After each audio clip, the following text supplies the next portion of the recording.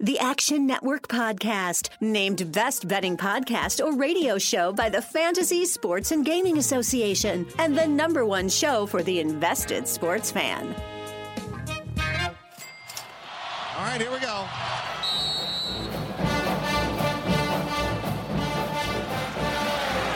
Spreading the court, 10 seconds remaining. They just got to throw it under the basket, It's down to 7 seconds. Oh, that's a long ways. It's the Drew for the win. Gone. They did it. A miracle. Hutchins. Double order. Hit that one from the parking lot. For the championship.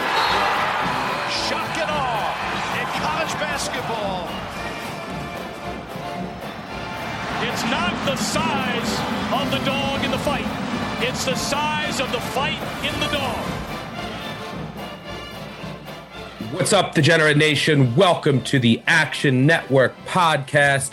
This is the college basketball betting preview, episode uno. I'm stuck in with me, as always, is Colin Wilson, and it's college basketball podcast season, so Mike Randall is joining us as well. Let's start with you, Colin. You ready to get into some hoops?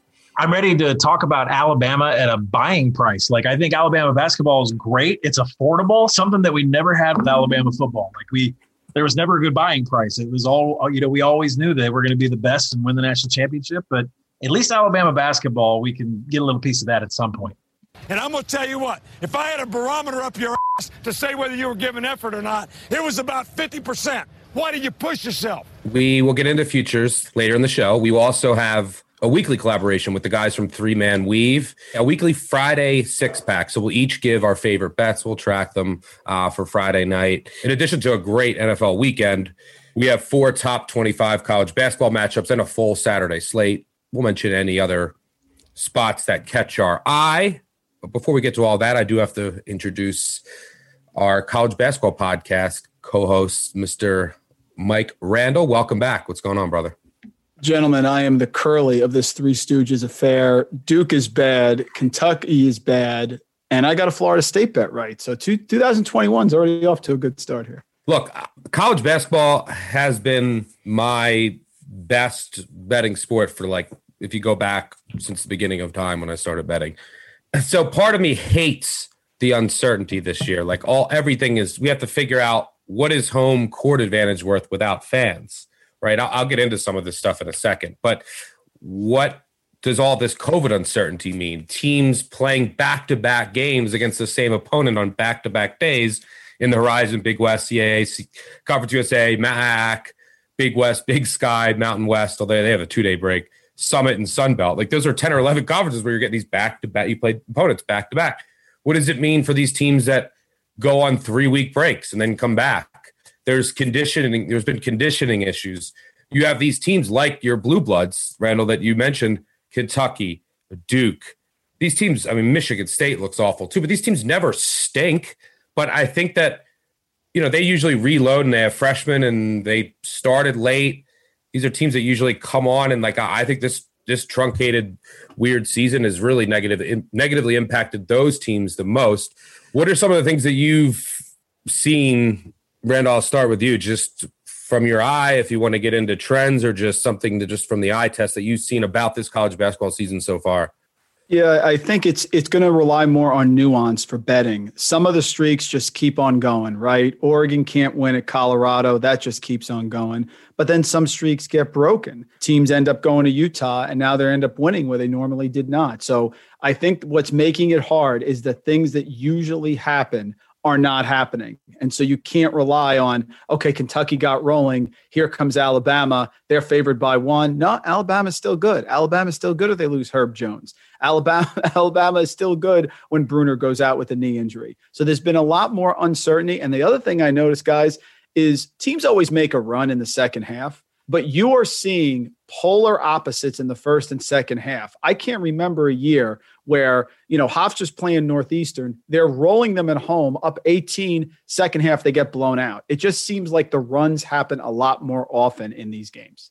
Look, yes, so it's not my normal year and I have to change things up, but I am not complaining. Number one, it's interesting to me to try to figure this stuff out, and you guys we're going to build a futures portfolio together. we're going to go on a ride together throughout this college basketball season. And just like college football, we did the same thing, Colin and I. And hopefully by the end, we'll have our ups and downs. We can absolutely just crush March as we start to figure this out. But I am not complaining because I just want college basketball here, and I refuse. I can't refuse because it's not up to me, but I cannot go. I don't know what I would do in a world where I'd have to go 2 Marches in a row without an NCAA tournament. It makes me sick thinking about it. Colin, give your thoughts on the season so far. Yeah, I think home court advantage. I just want to elaborate on it. I mean, places like Grand Canyon, people talk about Bud Walton Arena with Arkansas, but the fans only go up into one section. When you look at Duke or Grand Canyon, it's where the student section laps all the way around the court. And those are huge advantages when you can influence referees and getting the calls to go your way. But we're looking at some programs where home court just doesn't matter. Like in the Big Ten, winning on the road is a really big deal. But here we got Illinois losing to Maryland. Last night, Mississippi State, Texas A&M. There's just usually home court and conference play is something you don't want to fade, especially with teams that are solid. But I mean, it's just examples in the Big Ten where it matters the most. It hasn't mattered that much. And I mean, I've been inside of Bud Walton Arena and it's quiet. I haven't had a quiet Razorback game since I came out of the womb and we were hitting the Final Four with Delph and Ronnie Brewer Sr. and Sidney Moncrief. Home court advantages. There's no such thing this year. And that's really hard to experience because this was the one sport that we handicap and bet on where it was the most important.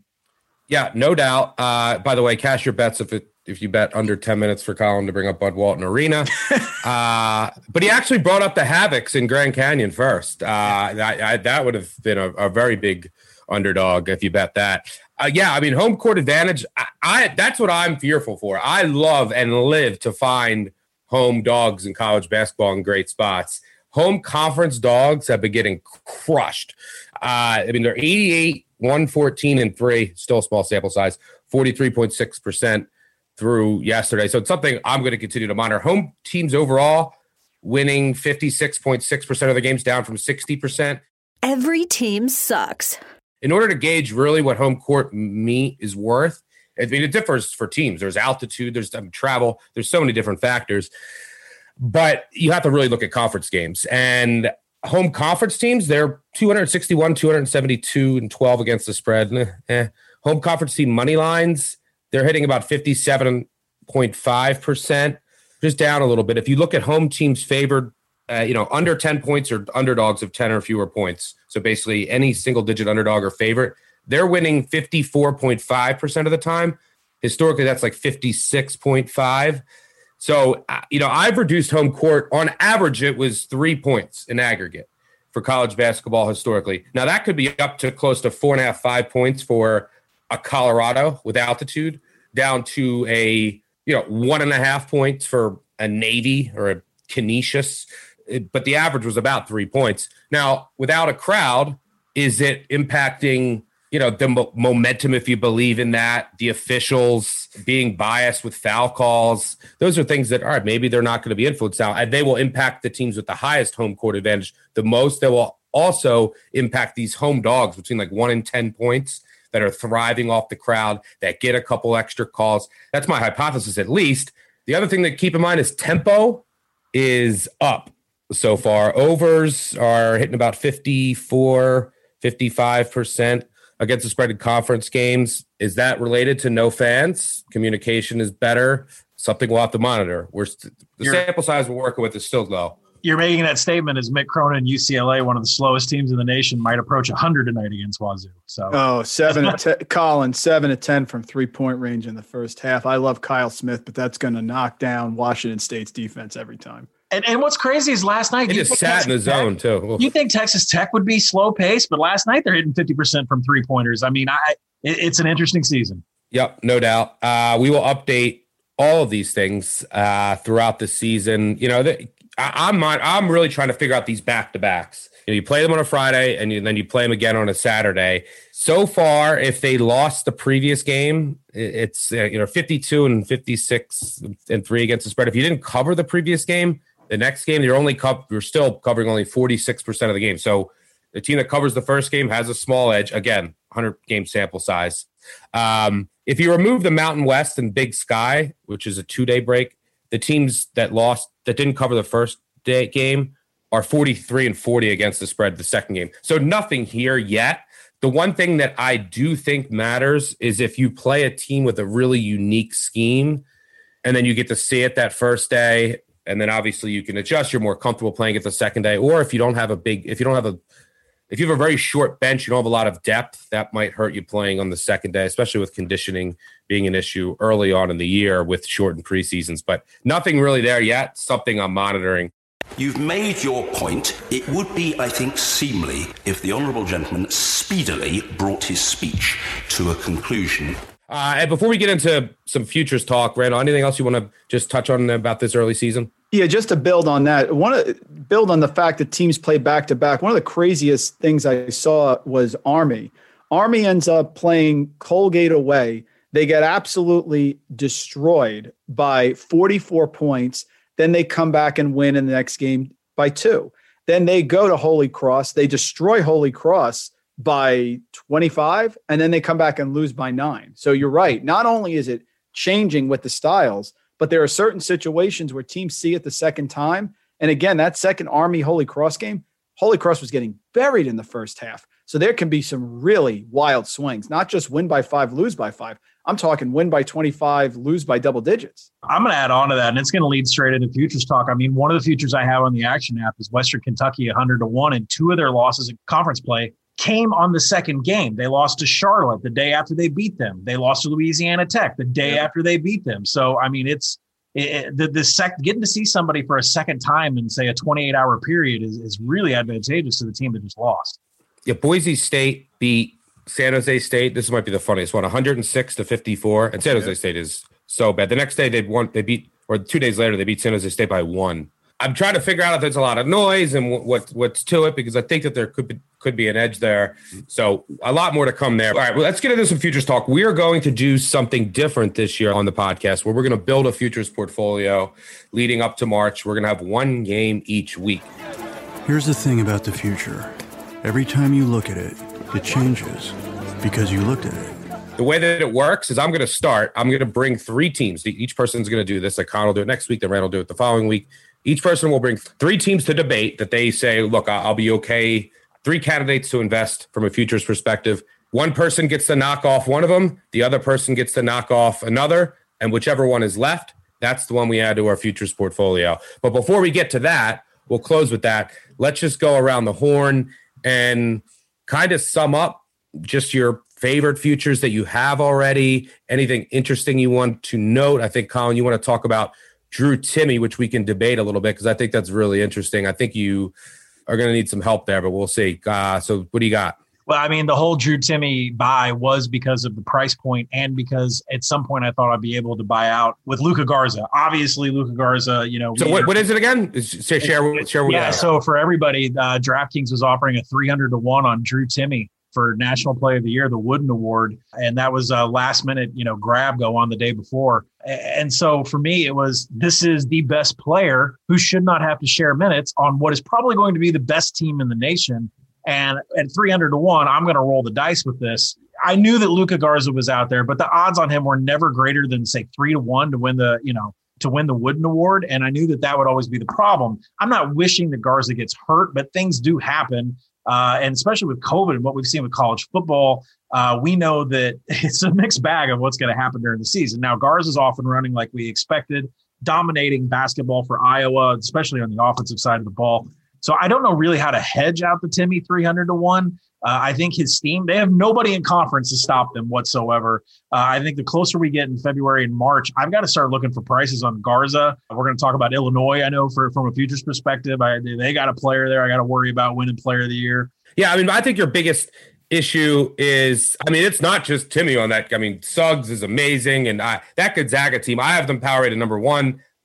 That offense is unbelievable. They score within like a second. It's crazy how good that offense is. But the problem is Gonzaga is going to go disappear for 2 months. They're going to go just destroy teams. No one's going to care. Meanwhile, Garza, you even have this kid Dickinson, who we're going to start talking about in Michigan, who's just putting up ridiculous numbers. But then you have Dosunmu. You have a bunch of these guys in the Big Ten which is absolutely loaded, that are going to be going at each other on national TV for the next 2 months in close games, high-profile games. That's your biggest problem. Randall, thoughts on Player of the Year and Gonzaga just in general? They're a rocket ship. Gonzaga's incredible. The biggest shocker to me was when they ended up playing Iowa at the Neutral. I think they played at that Pentagon place. They had 2 weeks off. They couldn't practice fully because they were off for COVID. I actually ended up taking Iowa because I'm like, look, I love Gonzaga. They're better. Iowa's play defense fine. But 2 weeks off, you're going to come and beat Iowa? They didn't just beat them. They pounded them. Suggs is amazing. I think he's the number one pick in the draft. I have him ahead of Cunningham. Timmy is getting lost in the shuffle column. That's a great bet. I mean, he's Petrusev, the next guy up. They have a great coach. They have depth. Few is not even covering the big spreads. He's lost a lot of those big spreads because he's playing all his players to keep them healthy and keep everybody involved. Gonzaga is absolutely amazing. I mean, they're just at a different level. I'm curious to see what happens with Baylor here coming up this weekend because Gonzaga to me is still number one. I think Baylor has some flaws. I don't see any with Gonzaga. Yeah, I put Baylor is my number 2, and then I do think that there's a drop off to figuring out who's 3. It might be Michigan, the way that they're playing. We'll talk about Michigan. It could be Tennessee because there's a number of teams, but I think it's clearly Gonzaga 1, and then Baylor. But yeah, I mean, even Gonzaga, they'll take out Timmy and go with this like death small ball line. I mean, oh gosh, I mean, with Nebard and Kispert never misses a 3. It's a crazy good offense. But Colin, back to futures. Your team, from a team perspective, what do you got and what's worth sharing? Yeah, so on the Action app, I put them in back in October. I hope everybody was able to catch a piece of these. I had Western Kentucky 100-1, just figuring they're the best in their conference. They should get the bid through their tournament. Houston 80-1 with Kelvin Sampson there. I thought that was, going to be, they're 9th right now in KenPom. Quentin Grimes has been one of the best players in the entire Division I. I think he's 10th in KenPom's rankings. And then there's UCLA that I took at 80-1. I just thought it was a team that was on the rise last year. And we never got to see what the end result was for Mick Cronin's team. Right now they're 28th in KenPom. They're 9-2. They had an opening loss to San Diego State. They didn't look prepared at all, losing by 15. And they've only lost to Ohio State since then. And they're just one of the best defensive rebounding teams in the nation. And then Dan Hurley's UConn, I got him at 100-1. I thought that was not an accurate price for, the rebound that UConn is having as a program. 7-1 right now, 24th in KenPom. And then finally, the team that I had a ticket on last year and the team I was pissed off the most about that the season got canceled, Creighton. I went back to the well, 60-1. They're doing much better than I actually thought they would. They lost by 1 to Kansas. I mean, there's no hurt in that. They're 10-2 on the season. They lost to Marquette at home. They just went ice cold the last 10 minutes against Marquette. So, I mean, if your 2 losses are, last 10 minutes Marquette and 1 to Kansas, I'm not going to fault that, but I mean, these guys, top 25 in three-point distribution and top 25 in three-point shooting. When they are hot, they are untouchable. Yeah, the one I want to build on is Creighton. I got Creighton for Big East title. I got them at 5-1. I'm still riding it. The thing I like about them is they got that key win at Connecticut, despite Boat Night going absolutely bananas. Thank you for the 3 in overtime at the buzzer to kill the cover. But Villanova, I look for futures in conferences where teams that they have a favorite, an absolute favorite. And then I go, can the tier below make a run? People love Nova. It was Nova. That's what everyone's talking about. They're now on basically. Is Villanova opt out? I forgot that they're a team. No, they're right. Exactly. They're still on COVID. And so now you have Creighton, who's won at St. John's, at Connecticut, at Providence. Those are big wins. They don't have Villanova till much later. So I like Creighton in the Big East. The one I'm looking at, I had Illinois 6-1 in the Big Ten. And listen, I know that Michigan has run away. We can talk about them in a little bit. We talk about the Minnesota game. But Illinois has balance. They have the coaching. Desumu's got to a different level. Coburn stays out of foul trouble. They can get a little flaky. It's a bad loss at home to Maryland. But I still think they have the pieces and the coach to make a run. And the championship future that I had at the beginning of the year for 15-1 is Tennessee. Now, look, I know their offense struggles, and they can go for a real long time. But I loved the fact that Tennessee has the length at the time to guard Kentucky and to match up with them. At this point, the defense is there. They go on the road, they lock you down, but they have to find a way to score. That's where they're vulnerable. So I'm still on the Tennessee bandwagon because defense will travel. They just have to find a way to score better. I was fighting you 2 off of the Volunteers last year. I faded that team every chance I got. They're hot this year.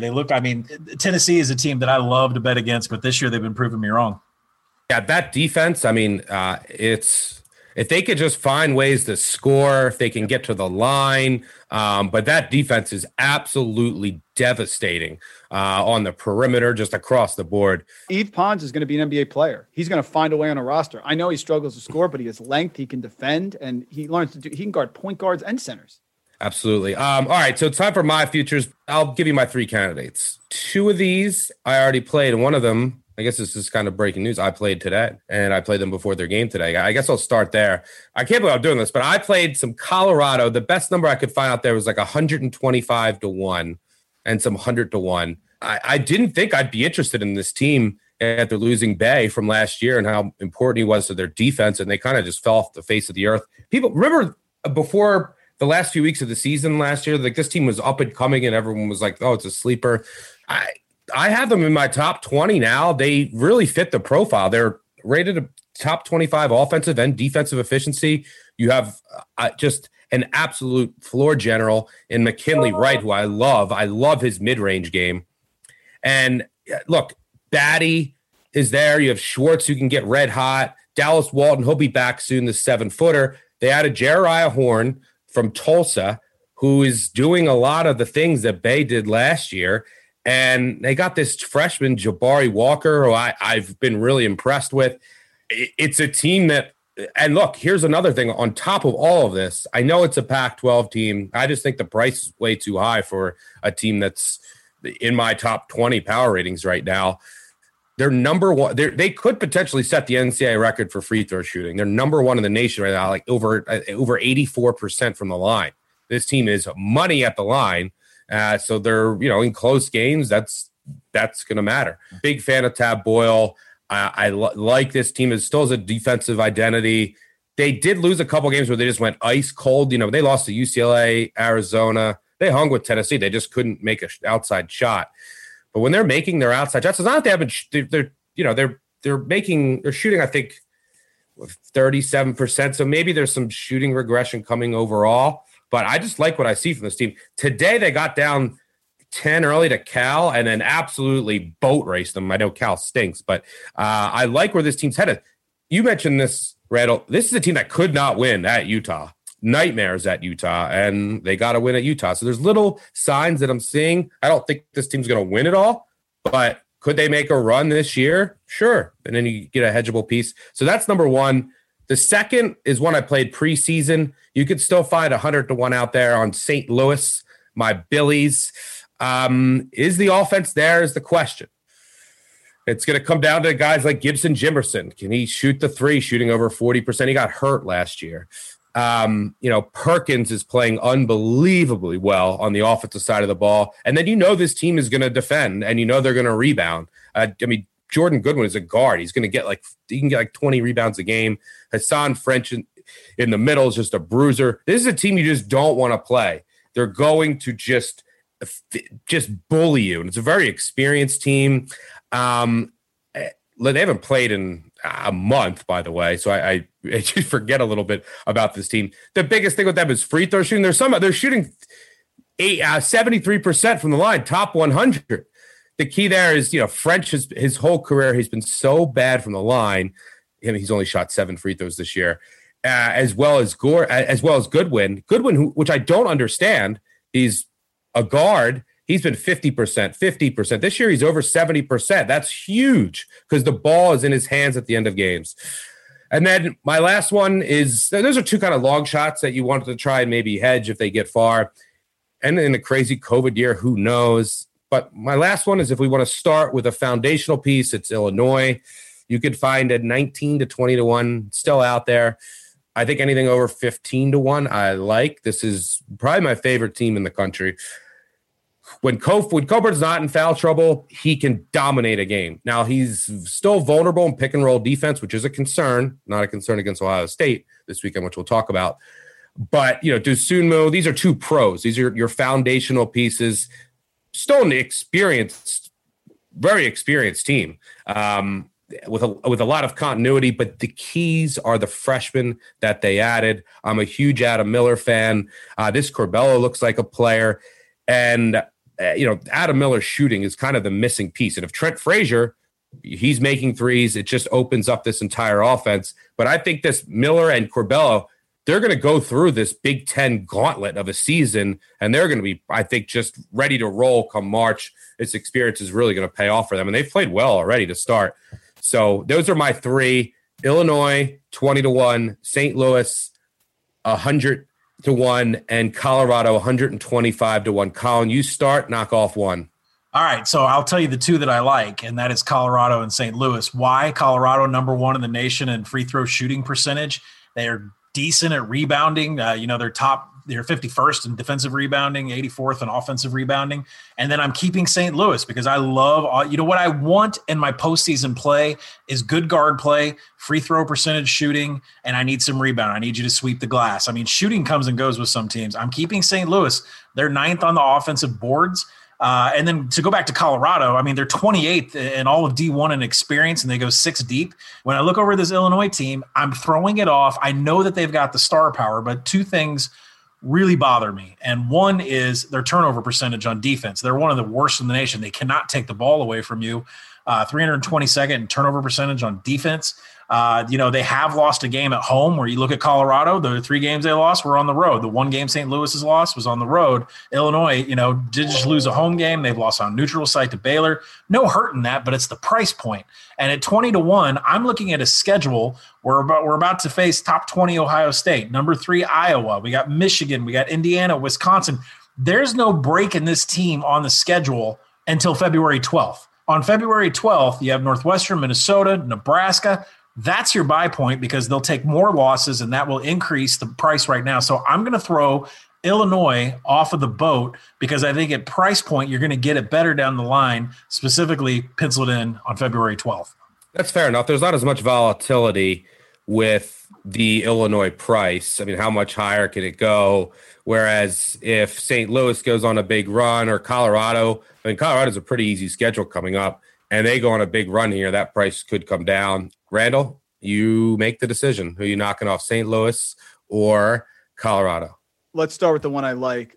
I love St. Louis. I loved them beginning of the year. You pointed out, Stuck, they're shooting 41% from three-point range. This is a team that was down at like 31%. Their calling card was defense, slop it up, and we have to try to pray to make some shots. That's not the case this year. They're shooting 73% from the free throw line. That's insane. This is a team that was able to win when they're shooting 50%. I remember last year when they ended up playing Dayton, that game went to overtime at home. I mean, Dayton was a dominant team. They were like a 1 seed, and they battled them even with their offensive limitations. I love the buzzer. Yeah, lost at the buzzer. Yeah, it was a 3 or whatever it was at the buzzer.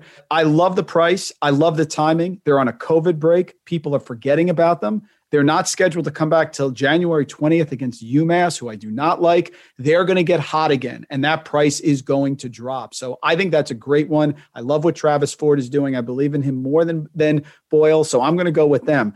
And listen, the Colorado, it's the man behind the mask. If you sit there and look at the numbers with Colorado, it makes a lot of sense. 84%. Great point guard in McKinley Wright. They're playing tough. They're rebounding. I guess I was just burned last year, and I was really shocked because they were a strong team last year. They end the year 5 straight losses, not 4, 5. UCLA, California away. Come on. Stanford and Utah. Okay, maybe they ended with 3 road games, so they'll do something in the Pac-12 tournament. Got blown out by Wazoo. Smoked by Washington State. So it's just, to me, I got to see it to believe it. I liked them stuck at this time last year. And I'll tell you when it turned for me on the UCLA game away on January 30th. I remember watching that game and said, that was an odd loss. And then after that, I'm off. I understand it. I love McKinley Wright, everything. The free throw shooting, you're right, is historic. But if I have to pick one, because St. Louis right now is still under the radar, and they're doing the things that historically the last few years they haven't been able to do. And of course, they're not a power conference team, so people forget about them.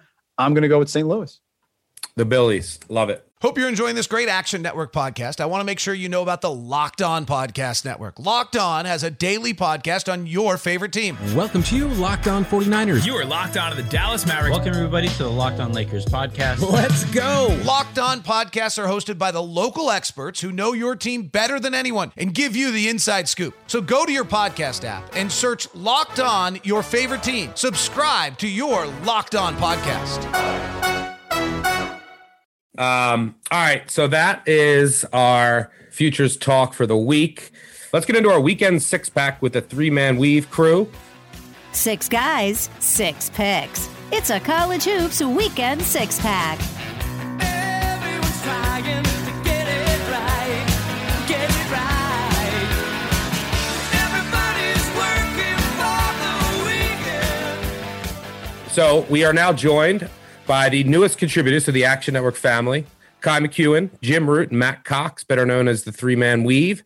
These are our 3 college hoops junkies like ourselves, and they'll be joining us every Friday this season to help us build our weekend six-pack. 6 picks for the Friday night college hoop slate. You can catch them on Twitter at 3MW_CBB. Welcome and thanks for joining us. Oh, happy to be here. We're thrilled. We've been Action users and followers for quite a long time, but we're excited to be here. We're college hoops fanatics. Kai, we've been together for about 5 years, correct? Jim, 5 years and 5 wonderful years of writing previews with you guys, talking hoops. I say writing previews, everyone out there, because we preview every single team in the country during the offseason. We have all 350 plus previews on our website, 1,000 words on, I don't know, Cal State Bakersfield, any team you want. We got it, 3-man-weave.com. Matt, we have fun, don't we? We have way too much fun. I can't believe it's been 5 years. Wow, I'm getting a little nostalgic right now. I might start tearing up here. But yeah, I think a lot of folks out there know us because we know all these random teams inspired by Jordan Majeski. I think we've made it our niche to dive into these mid-majors. We cover the whole landscape, soup to nuts. And I think some of our gambling followers probably know us best for betting way too much on Long Beach State. But that's all we got. 2 of you guys are Mizzou guys, like our producer, Matt Mitchell, right? Absolutely. I am a Mizzou grad. This is Jim. Kai, also a Mizzou grad. We met there playing pickup basketball. We were both accounting students, and then we sort of ditched the accounting world. Kai's still got a toe in that, but bonded over basketball. Kai, you and Matt grew up together, though. We did. Matt and I are both from St. Louis, Missouri, born and raised. Matthew decided to take his talents to Indiana, become a Hoosier for some odd reason. I went to MIZ. I'm a true son. But Matthew, Indiana's not really your favorite team in basketball, is it? You're more of a Evil Empire Duke guy. Kai, just with college basketball, my heart is big enough to love 2 teams, right? So it's allowed me to love Duke and IU. It's probably the worst thing about me. But yes, I was too big for Mizzou. Had to take my talents to Indiana, the epicenter, the heartland of college basketball. And so I think that just fueled my college basketball love and fandom. And that's part of the reason why we have such a strong bond amongst 3 of us. Obviously, me and Kai go way back for too long, honestly. Way too long. Duke and Indiana, gross. Missouri, I can get behind. Ricky Paulding Nation. Kai, Jim, and Matt, we're happy to have you. Kai, we'll start with you. Let's look at the Friday slate and build this weekend six-pack. Let's go with Little Rock, the Trojans in a Sun Belt matchup with Texas State. Little Rock opening up at -5.5. If it's a little higher, no big deal, guys. Take it up to 7 points. Texas State has largely been awful this season, despite the fact they are a top 20 team in experience and they're 38th in the country in continuity. Clearly, Danny Casper leaving the program mattered. He is their former coach. They did have a 12-point win against Louisiana, which was impressive. They do it with defense. However, Little Rock guys should be the class of the conference this season. Marquise Knoll, Darrell Walker. Darrell Walker's the coach of Little Rock. They've had some locker room issues, some chemistry issues. I'm not worried about that in this game. Little Rock should totally outclass Texas State. The one thing to worry about is Texas State forcing turnovers. They are 15th in the country in forcing turnovers. Little Rock, 296th in turnover rate. That's concerning. However, I think Little Rock's paint dominance on the other end of the floor and their ability to get to the foul line has them set up to cover this one. Little Rock -5.5 up to 7, guys. The turnovers do scare me there, as you alluded to. Texas State forces them a ton, and Rock will give you the ball. I'm still trying to get a feel for this Little Rock team, but we'll ride with it in the first pick of the weekend six-pack. Jim, you're up next. I am looking at Charlotte. They're open right now as a home dog to UAB, +1.5. First thing, let's get it out of the way. They lost to a D2 team last weekend. That is bad, but they were up 18 in that game, and their starting center didn't play the second half because he got popped in the nose, and they just figured it wasn't worth the risk. So I'm throwing that game out. They played with Western Kentucky for 2 games before that. It's fine. This matchup is great for them. Playing UAB, a team that thrives on pressuring opponents. However, Charlotte's got 2 point guards, a dual point guard system. They take care of the ball. They're coached by a Tony Bennett disciple and Ron Sanchez.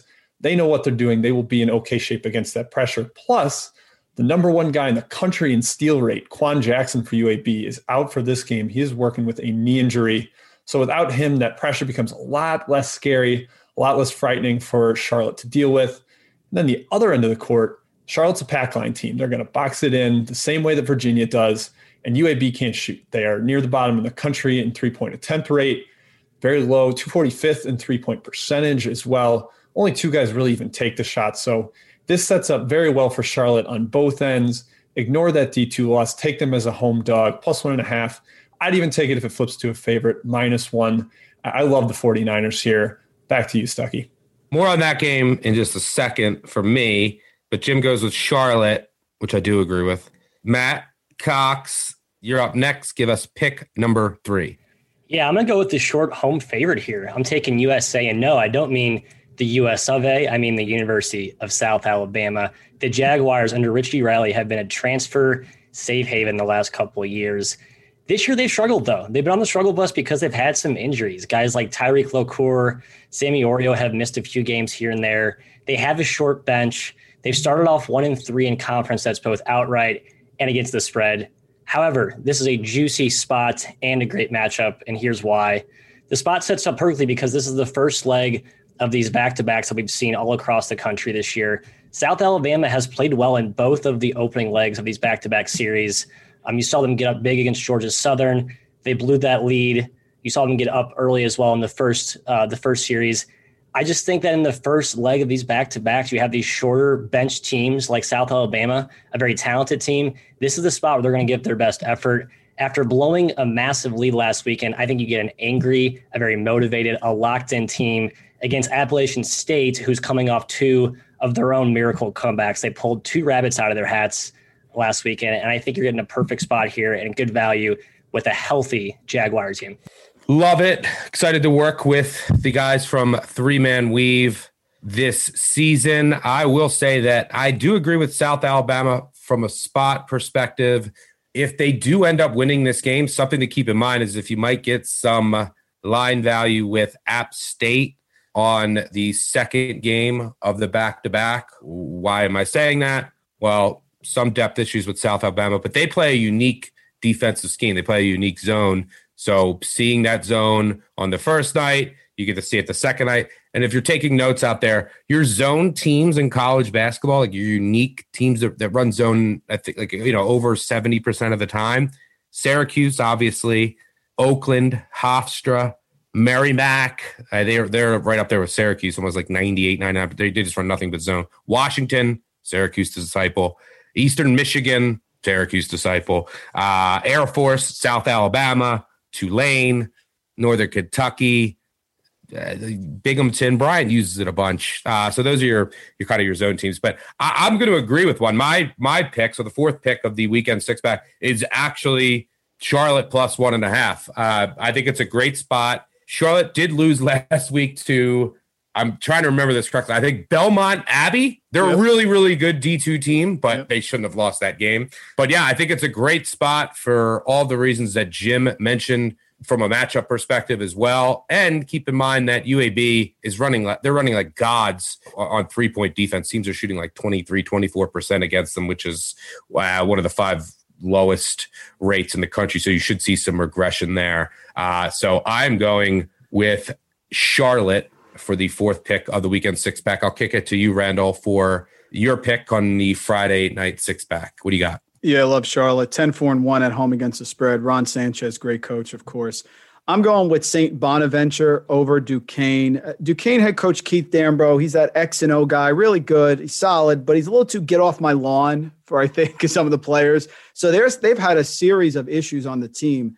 Sincere Carey, their point guard, floor general, he announced earlier this week he's transferring, along with fellow junior Lamar Norman, who was already in the portal. Maceo Austin has been out dealing with personal issues, so they are decimated. They're in disarray. They played hard at Dayton, who's also missing some players, but they didn't cover. They eventually lost at 9. Now they have to go up to St. Bonaventure. Bonaventure is one of the favorites in the A-10. They had COVID issues earlier in the year, so no one is really on them yet. but they are a very, very strong team. They won at Richmond. They beat Hofstra, and they lost to Duquesne at home, so they have revenge on their mind. Duquesne only 63% from the free throw line, 56% in conference play, and that's with Carey and Norman.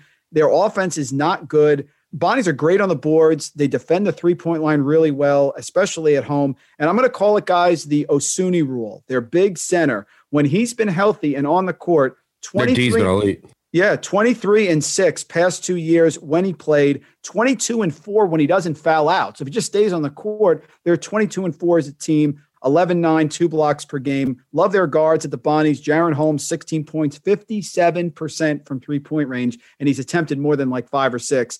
Kyle Lofton, 13, 4, and 5. Dominic Welsh, 10 points, 7.7 rebounds for Welsh as a guard. I'm going to grab it as soon as it comes out because I think it's going to go north. Ken Palm has it around 10. Let's say it opens at 8. I'll take the Bonnies double-digit win. Yeah, with that, I mean, their perimeter defense has been excellent. And when they have Osun in the middle to defend the rim, that defense is extremely scary. Colin, where are you going? Final pick. I'm going to go off the beaten path here. I'm going to take Robert Morris on the road against UIC. As we're recording right now, it's Illinois-Chicago -3. I know, Stuck, this is a game that you make Illinois-Chicago should only be favored by 1.5. Robert Morris is 11th in the nation in three-point shooting percentage. They're top 50 in plenty of other categories where, UIC has had some problems with defense. I know UIC has come back after a COVID break, but still, if you look at some of their advanced numbers like offensive rebounding, 286, free throw percentage, 246, steal percentage, 240. I mean, they're terrible. They're terrible at a lot of the basic fundamental things, is where Robert Morris is a good shooting team, and that translates on the road with what we've seen so far this year. So I'll go with Robert Morris on Friday night. Fair enough. Yeah, I make that -1.7, so don't disagree with you. And for what it's worth, these teams that are coming off, again, small sample size there, but these teams coming off 3-week breaks or more, you could argue that there's conditioning issues. They're 10 and 18 against the spread. 28 games, who cares? But again, just things that we're monitoring. They have not been successful so far. All right, let's move on to Saturday's card and talk about the 4 top 25 matchups before we get out of here. So many games, so little time. Let's look at the Saturday slate. We will start with Ohio State at Illinois. I'm going to have to go through the matchups here, which I'll talk about and adjust it, but I expect Illinois to be about a 5-6 point favorite. Ohio State has had a lot of injuries.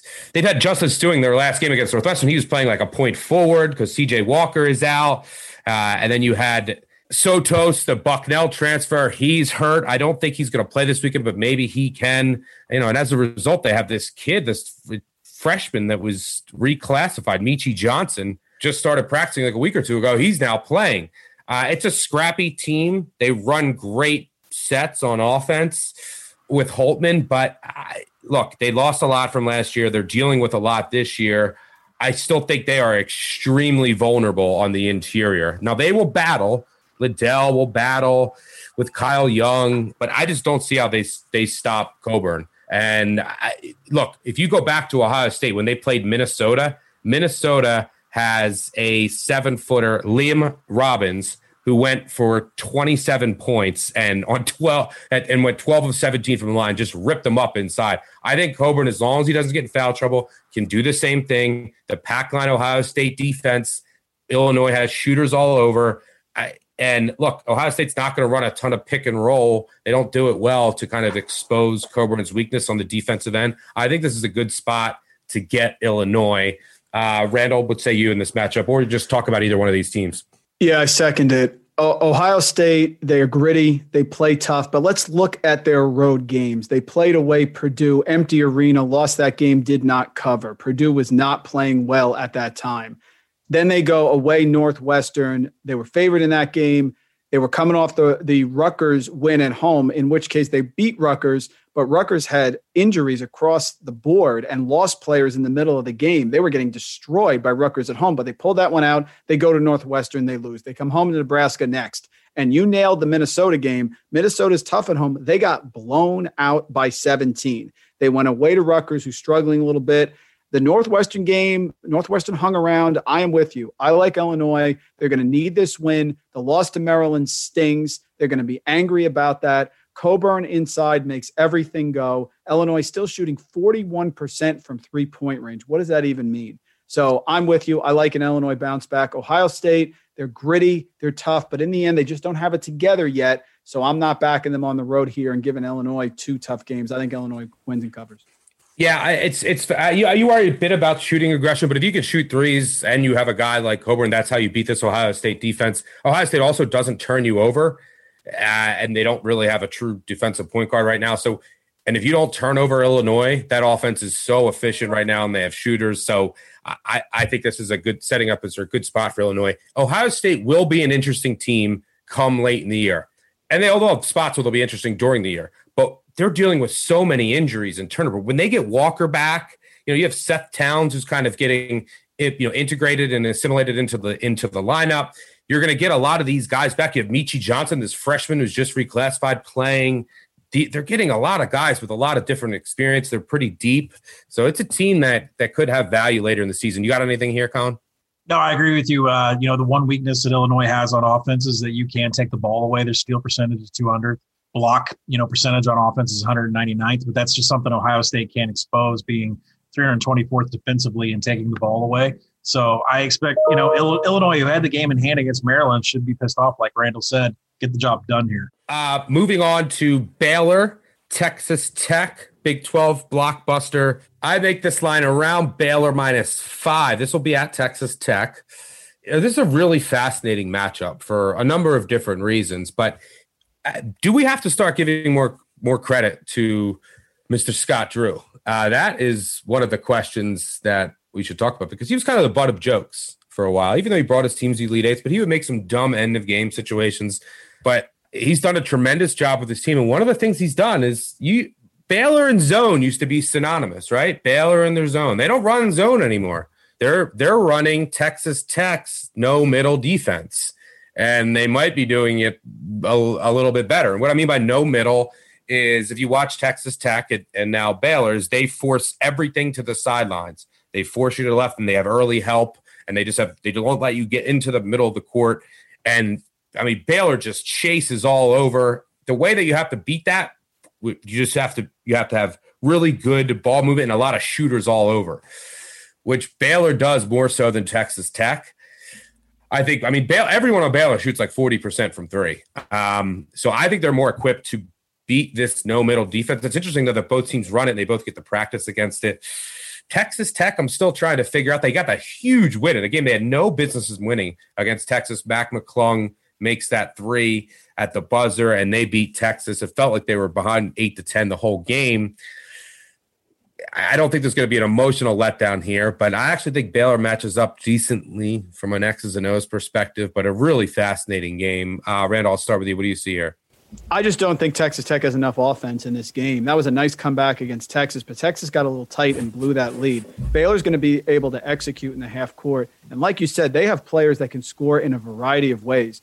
Butler can shoot it. T can shoot it. Mitchell can shoot it. Flagler's now, he was gone for a little bit with the COVID issue. Now he's back. They're going to pound the boards. They're going to battle with Texas Tech. So I just don't think the Red Raiders have enough offense. I think coming off of Texas is going to be a very difficult spot for them to get up yet again. I like Baylor here. They're shooting well, they're rebounding well, and they lock you down on the 2-point area. So McClung's going to have another big game. I don't know if that's going to happen against Baylor. I like the Bears. Colin, anything here? Yeah, I think we're going to get a discount on Baylor because Texas Tech was able to pull it out against Texas. But there's a couple things in key areas that I think Baylor's going to reign supreme. They're third in the nation in three-point shooting, 42.8%. Texas Tech's perimeter defense outside the top 100. And then if you look at Baylor's defense, they're fifth in the nation in steal percentage. Texas Tech's offense outside the top 100. So there's two key areas there, especially in guard play. I think Baylor is going to get a discounted price because of what happened against Texas. So, yeah, Bears all the way. It's a sweep here. Completely agree there. Let's move on to Virginia at Clemson. I make Clemson, I think, around a 2 to 3 point favorite. It's where I'm expecting the line to come out. Clemson's defense, we talk about Baylor's defense. Clemson's defense, number one in the country from an adjusted efficiency perspective on KenPom. Their defense has been elite. And if they can get any offense, this Clemson team could be scary because their defense is absolutely locking down teams from start to finish. there's a lot I liked about this Clemson team. They were winning me money early on. I love Amir Sims. I think the Nick Honor just does so much for this offense. The transfer from Fordham, he gives them a ball handler. Turnovers were such an issue for them. It allows, Dawes to play more off the ball. And there's a lot to like about this team. The offense is still inefficient in a lot of different ways.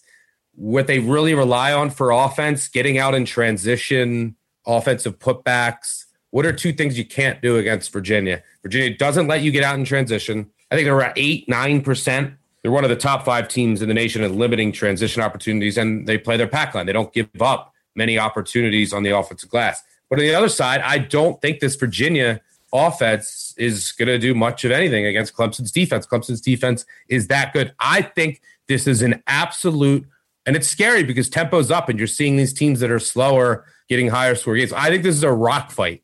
I think can we get 120 so I can bet under? I think that this could be first to 50 wins. Randall, any thoughts here? I'm done fading Clemson. I'm going to get on board with Clemson.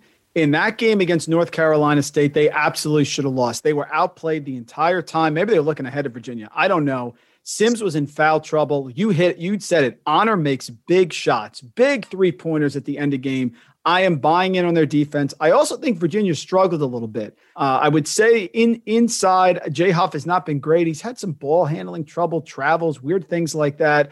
Walda Tensai has not been shooting the ball as well as they thought he was going to. He was a guy who was supposed to be like 43, 44%. He has struggled. Kihei Clark can only do so much. They have good players. I understand that with Beekman and Morcell. I get that on the edge. I think Clemson's ready for this game. I don't think Virginia's going on the road and winning. The way that you beat Virginia is you don't do the opposite tempo. We learned that, right? You play them the way they play and you do it better. Clemson's going to do that. They're going to rebound. Sims should have a bounce back game. I'm not fading Clemson anymore.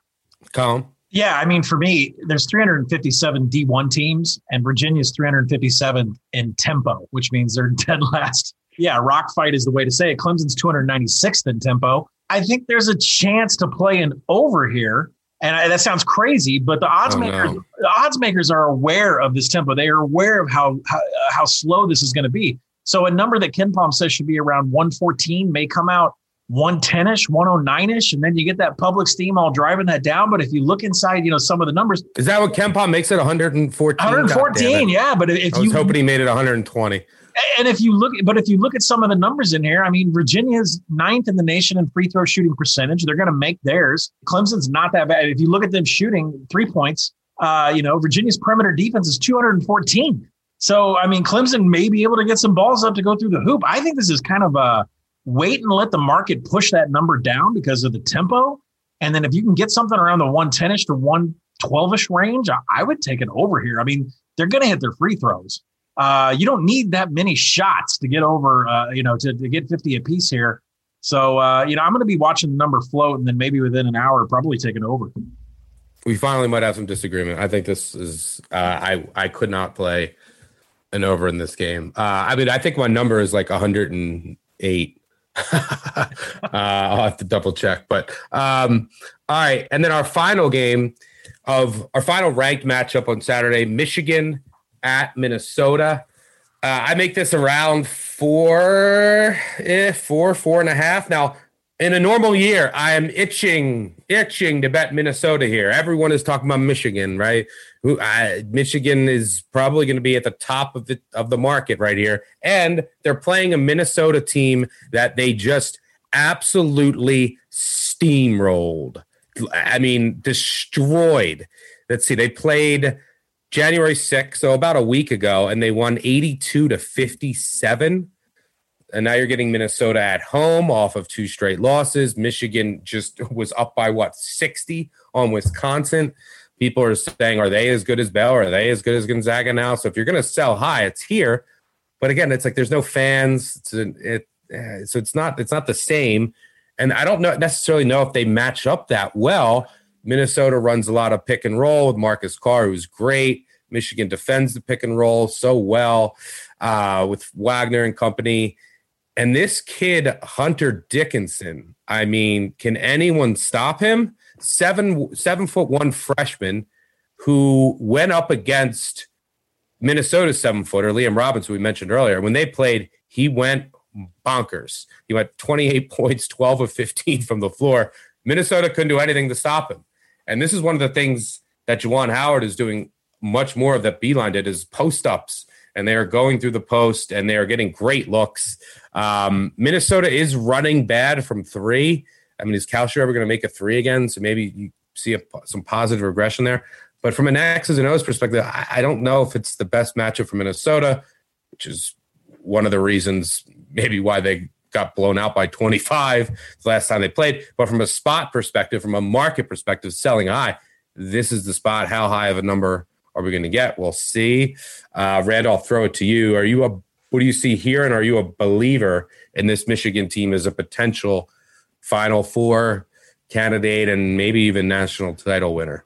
No, I'm a believer, but I'm not a believer in this spot. Make that number for me, please, Vegas, like 5.5, because I found that home dogs over the past 3 years who are getting 5.5 around there are close to 60%. That's an odd number for a home dog team. I know there's no fans there, but let's look what Minnesota has done at home. They played a tough St. Louis team who's going to battle. They beat them by 8. They played Iowa with Garza. I know Dickinson's incredible, and he's incredible, but they played Luka Garza. They won that game in overtime by 7. That's probably the last time they were shooting well, too. Michigan State at home. I know they're down, but still 25 points at home. Ohio State at home, 17 points. They're a different team on the road than they are away. They ended up playing Iowa a second time on the road. They also beat St. Louis before all that, too, at home. Yeah, absolutely. They beat St. Louis, and then they played Iowa a second time, and they ended up battling them, and they still didn't get blown out the second time. I think they're better at home. I think Michigan's going to regress a little bit. Their turnover percentage in conference games, Michigan offensive turnovers,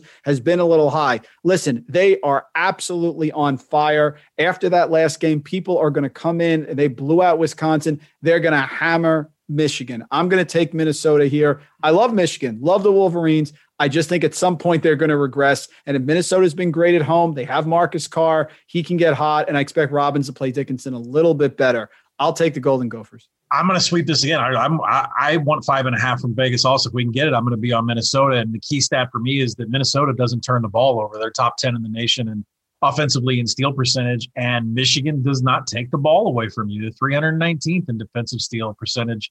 And, that tells me that Minnesota is going to make every possession count. And if you look at the point distribution for Minnesota, I mean, it's great that Michigan's defense is number 1 in the nation against 2-point shot, but that's not where Minnesota shoots. Minnesota is outside the top 300 in point distribution from 2-pointers. They like to shoot some threes, but more importantly, they get all their points from free throws. So if Minnesota's going to get to the line at home, if you give me 5.5 as a dog, I think it's just a bad mismatch for Michigan, Minnesota. And like we said, the market's just going to be all over Michigan the way they've been playing. I would happily take Minnesota at 5.5. All right, there you have it. Those are your 4 top 25 matchups. Before we get out of here, we'll just go around the horn and just pick out a couple spots or something you want to mention for Saturday. Before we do that, we have to get Colin's thoughts. You can go into the rest of your Saturday's thoughts on Arkansas basketball. Are they going to bounce back after that embarrassing performance against LSU? And what are your thoughts on the Hogs in general? A lot of potential there, and if they're fully healthy. What are your thoughts on this Saturday and going forward? Woo pig suey. Colin's talking Razorback basketball. Well, it's been a nice surprise with the Razorbacks because they lost a lot between Isaiah Joe. It's a completely brand new team for Musselman, but Musselman's all about bringing energy to the table. And you saw that when they were down by 30 after like 10 minutes against LSU on the road. And so they've lost 3 of their last 4, but they still came back and made it a respectable loss against LSU, losing by 16 after being down so much. And I think that they're in this spot here against Alabama. These two teams, Alabama and Arkansas, both top 20 in tempo. And if you look at, shooting percentages and defense, Arkansas may have a chance. Perimeter defense, I know that they're down Justin Smith. Injury came 4 games ago, and it's just been a different story for them. They've had to rotate what they're doing in practice with J.D. Notte and Moses Moody. But for me, the defense has kind of waned off without Justin Smith, but the scoring is up there too. 99 points on Georgia. LSU just scored 92 on them. Even Tennessee, a team that is super slow, outside the top 300 in tempo, that game was 79-74. So I think, anything over 162-ish, 163 with Alabama is deserving of an over. I like Arkansas. If you can give me 5 points with them, I think they're going to turn it around. That shooting percentage, they can turn that around after what happened at LSU. They're going to be motivated, and they're going to get healthier. They only dressed 9 going down to LSU. They should get a couple of the role players back, and we're going to wait to see what Justin Smith does with that lower body injury, that ankle injury that he's got. So I like Arkansas to cover if you can get it at 5, and I definitely like the over. 2 of the fastest teams, the 2 fastest teams playing each other on Saturday. Randall, what do you got circled or want to mention for Saturday? I've come around, guys, on this Oklahoma team. I think they're actually pretty good. Lon Kruger has really impressed me. They ended up playing Baylor. They lost by 15, but they hung in that game for a while. And Brady Manick has been in and out. He's been struggling, hasn't been playing well, but they've still been really, really tough. They went to Kansas, lost by 4, and then they destroyed TCU. I love what they do. And Umoja Gibson, who came over from North Texas, the transfer, he is flammable. He can get scalding hot and make a huge difference here. They're going to play Oklahoma State. Everybody loves Oklahoma State now because, of course, they're coming off the win on Kansas.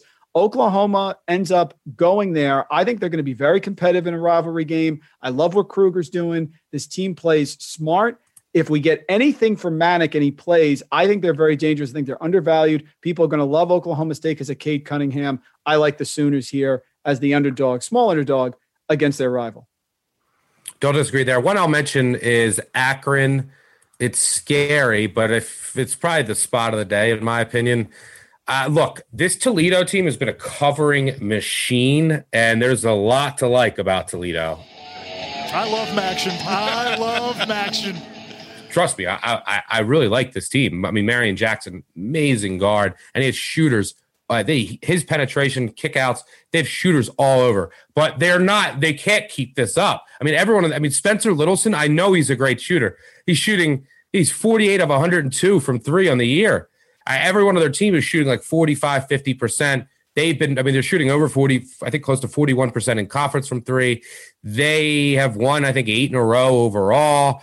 This team is really good, but you might give them a little inflated here going up against an Akron team who has a great point guard of their own in Lauren Christian Jackson. And they're coming off 2 bad road losses. They lost at Eastern Michigan by 12, and then they lost to Northern Illinois, who's just dreadful. That was on Tuesday. You should get their best effort here. You might get an inflated line, and you should have some shooting regression coming for Toledo. All right, that'll do it for us. Shout out to the 3-man weave, guys. Thanks to Mike Randall. Thanks to Colin Wilson. We covered a lot. We will cover a lot more. We will continue to build our futures portfolio. Make sure you check out the Action Network app at actionnetwork.com for more content and for our picks all weekend. Let's have a weekend, and I'm excited to go on this journey with everyone listening. Make sure you subscribe, unsubscribe, subscribe again, tell a friend, tell an enemy. We will catch you all next week. Cheers. Peace out. Later.